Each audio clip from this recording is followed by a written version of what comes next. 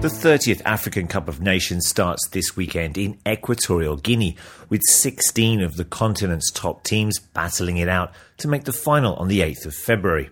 Equatorial Guinea stepped in to host the finals when Morocco withdrew in November of last year due to fears of Ebola. Now, neither the current holders of the competition, Nigeria, nor the team with most wins, Egypt, managed to qualify for the finals, which demonstrates the strength in depth of African football. Indeed, any one of 10 sides is capable of winning this year's tournament. So, in this week's report, we take a look at the groups and predict which teams will make the knockout stage.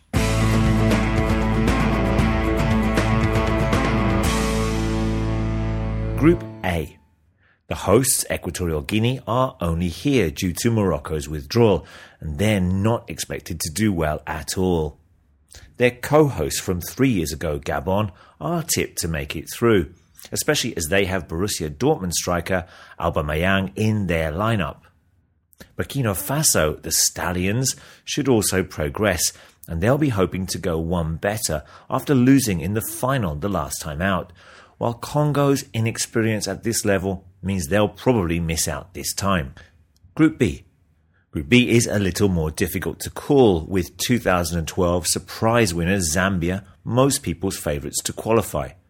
Tunisia knocked out powerhouse Egypt in qualification, but the Carthage Eagles will find it difficult away from home, which leaves the DR Congo and Cape Verde pushing for second spot in the group, with my vote going to Cape Verde. Indeed, the Blue Sharks, as they are known, may surprise a few people and make the semi-finals, a possible dark horse of the tournament. Group C.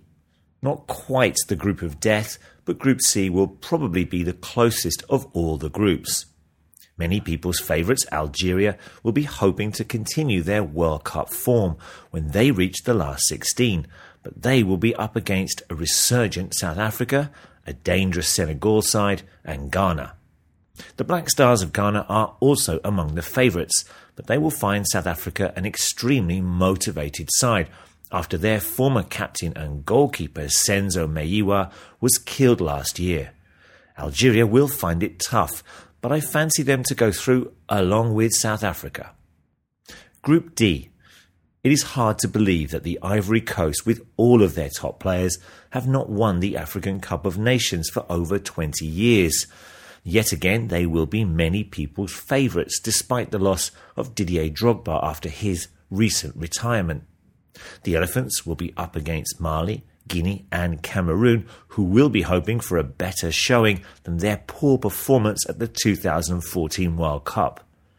The indomitable Lions will be without Premier League stars Song and Eto'o, but still should have enough to progress to the last 8, along with the Ivory Coast.